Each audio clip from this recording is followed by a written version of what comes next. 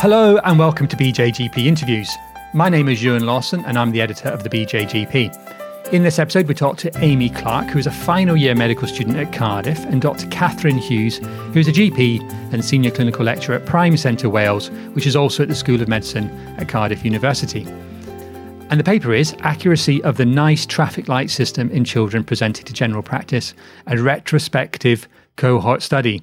Now, we know that the NICE traffic light system is widely used in general practice for the assessment of unwell children. But the evidence base, as you will hear, is far from clear. I started by asking Amy to tell us a little bit more about this study and to summarise what they did and the findings. Yeah, absolutely. So our paper was all about this traffic light system, which, as you know, was created by NICE with the aim of helping GPs and clinicians to really identify which children are at that high risk of being seriously ill. So the aim of our paper was to kind of pick that apart and actually see how well does it identify children with a serious illness. The traffic light system is composed of the green, amber and red categories. So what we wanted to do was to see whether these correspond with that serious illness and hospital admission within the 7 days of that GP consultation. And essentially what we found is that it doesn't really have that accuracy of identifying those children. So neither can it identify children that are seriously ill, but it also can't identify children that are not seriously ill. So really, we conclude that actually the traffic light system is not fit for purpose as a clinical decision tool. It cannot actually identify those children or exclude those children. And we think that really it means that it should either be replaced or updated to kind of help GPs make those referral decisions a lot more accurately.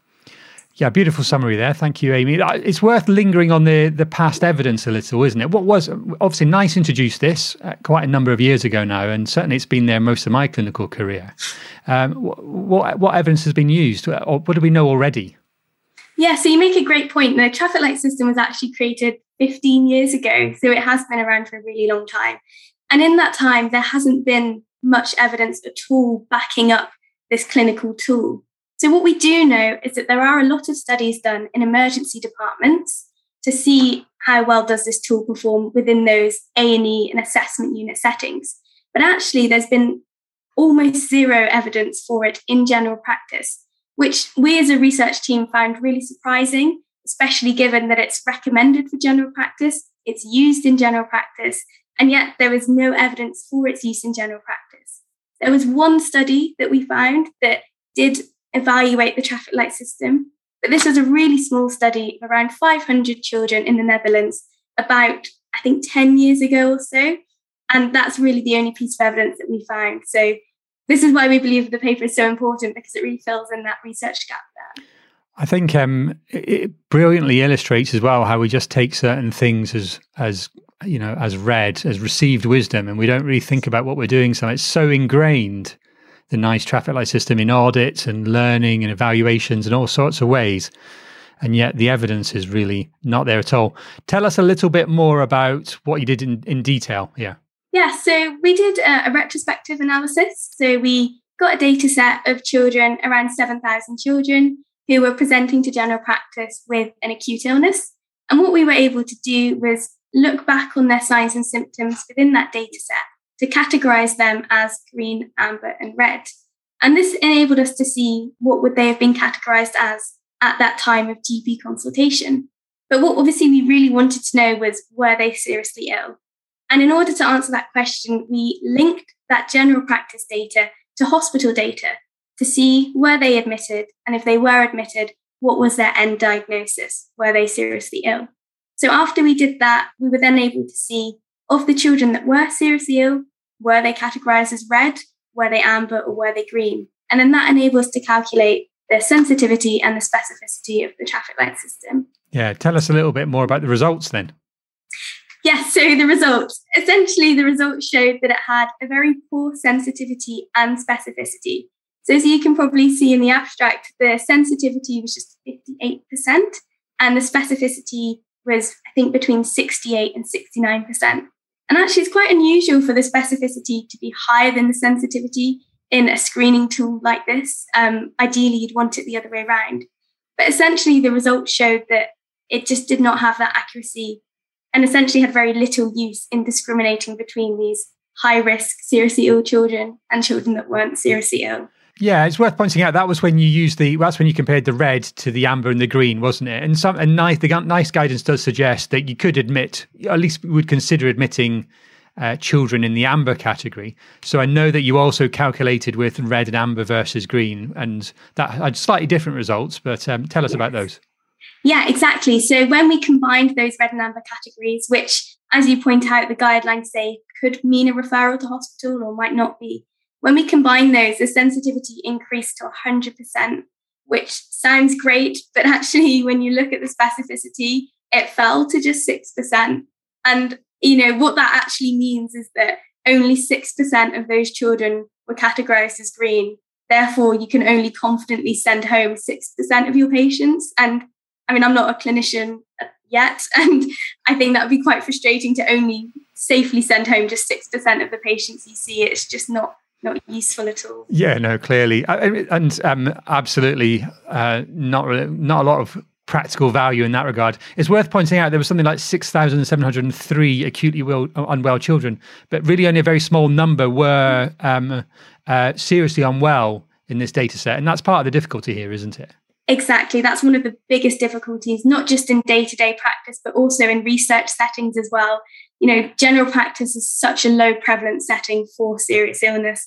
Just 0.3% of the patients here were seriously ill. And that makes it so hard to create a tool that can accurately identify those. And on a day-to-day basis, it's really challenging for clinicians. But we found it really interesting to be able to put a figure on that number. So if you look into the literature, it's quite unknown as to what that prevalence is of serious illness in general practice. A lot of studies are performed in the emergency department, where obviously the prevalence is much higher. So we were really pleased to be able to actually give a figure for that and to almost reassure clinicians that it is a really rare outcome, but at the same time, it makes their job a lot harder. Yeah. And I think we're always going to send more than 3 in 1,000 children up to the paediatric assessment unit because we can't necessarily tell they're unwell entirely in primary care. So the specificity is never going to be perfect in that regard. But I might bring you in here, Kathy. Tell us a little bit more about the implications now for how this is. It's an impressive paper. Really exploring an area which has been woefully under researched quite clearly, as Amy has pointed out here. Where do we go next with this? Yeah, well, I think, as Amy points out, this study really highlights some of the difficulties that GPs face when they're assessing ill children. Serious illness is thankfully uncommon, and most children in general practice can be safely managed at home. But the difficulty is spotting those few that need the extra assessment in hospital among the many that don't. And as Amy says, we've shown that the traffic light tool can't accurately identify those children with serious illness. And so GPs shouldn't rely on this to make their clinical decisions. As Amy said, a lot of the children, 30% were categorised as red, and the system just wouldn't work if GPs sent that many children into hospital. In actual fact, in our cohort, we found that GPs only sent less than 2% of children into hospital. So it suggests that they're not fully following the traffic light system in any case. But it's worth noting that even if all the red children were sent to hospital, 40% of children with serious illness would still be missed. I think it's worth saying we did find that those that were categorised as green, GPs can be confident in managing those at home, as none of them had serious illness. But this applied to only 6% of all the children that they saw, as Amy pointed out. So I guess what should GPs do if they can't use this tool? I think safety netting is obviously standard for most GP encounters anyway, especially with children. So they should obviously carry on doing that. As I say, it doesn't look like GPs are fully following the traffic light system in any case. So they're obviously using their clinical judgment. So clearly that they carry on with that. But one thing I would say is that in our earlier work, we found that abnormal vital signs were most commonly associated with referral to hospital. And a lot of the tools used in hospitals focus on vital signs. So I think until we find a tool which performs well in general practice, it's worth continuing to sort of measure and document vital signs. That would be sensible, I think. I think one of the things that I would say, having been a clinician, I mean, just a little bit over 15 years, but not that much over, is that the recording of those vital signs in children has changed a lot in those last 15 or 20 years. It didn't used to get done at all, really. It was something that we didn't consider, like capillary refill, rest rate, pulse rate. We didn't document those routinely 15, 20 years ago. And maybe this has, the NICE traffic light system really has pushed us towards that. And so I'm not sure that's entirely a bad thing. And the other thing I always noted about the NICE traffic light system is there is a bit of a catch-all in the red as well, which is just appears ill to a health professional. Yeah. And that I wonder is why as well that no one has complained too much about the traffic light system, because it always had a bit of a get out of jail free card for the clinician that was just worried that you could use the NICE traffic light system still allowed you to be within the system and send children to the hospital if you were concerned. Well, that's right. And I think, that clinical judgment and gut feeling are always going to be important. And whatever tool that hopefully can be developed that works better, I think it always needs that, doesn't it? That there's been some research that has looked at gut feeling and shown that it is important to take notice of that. So I think you're right on that. What about sort of point of care testing? Any thoughts on that at this point? I mean, I think there's a few future research directions, and the use of point of care tests is something that we could explore for general, to assess ill children in general practice. I think studies in emergency departments and hospital settings have shown that CRP and procalcitonin might be useful. So I think, exploring the use of those would be interesting. I mean, obviously, as well as determining if those sorts of tests help to identify serious illness in children, you also need to consider whether they're acceptable to GPs and patients, because it would be an invasive test. And obviously there's cost and time implications, but I think that would be interesting.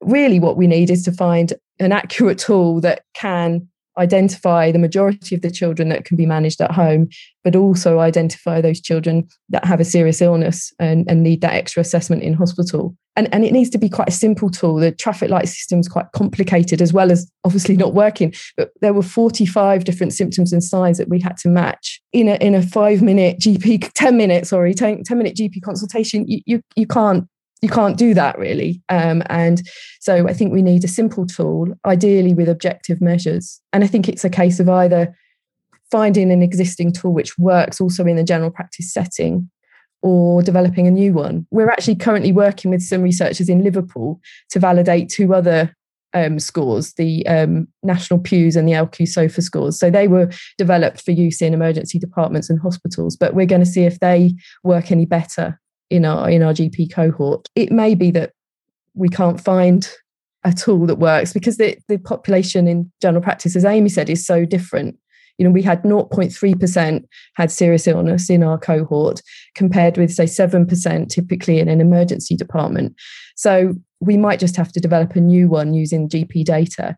But because of the low incidence of serious illness, we need large data sets. So one thing we're exploring is whether we can combine multiple data sets to do that work. It's certainly an area for development, clearly being demonstrated here. I'm going to come back to you, Amy, for the final word. And as I mentioned earlier, this was you're a final year medical student, fantastic bit of research to kick off your career. And I don't know if you've got any more research planned. Any other final thoughts from yourself? Yeah, I think just to kind of really highlight the importance, I guess, of this study, just to show that you shouldn't just take for granted, this guideline says this and therefore you should do X, Y, Z, and to really look beneath that evidence and actually see how did they create these guidelines. And as we've shown here, the NICE traffic light system, it's been around for 15 years, and we've shown that it just doesn't do what it says on the tin. It's just not accurate. And there really so much more work needs to be done in this field, especially in general practice, to help clinicians spot those children that are at risk of serious illness, and to confidently send home those that are not at risk of a serious illness, I think. It is a terrible cliche, but more research is needed. Of course. It's very much needed here. Amy, Kathy, thank you both very much. Thanks. Thank you so much. Thank you. Thank you very much for listening to this BJGP podcast. The original research papers and articles can be found at bjgp.org. The show notes and podcast audio can be found at bjgplife.com. Do share if you've enjoyed it, Subscribe via all the usual places, including Apple Podcasts, Google, Spotify, or your podcaster of choice. Thanks again.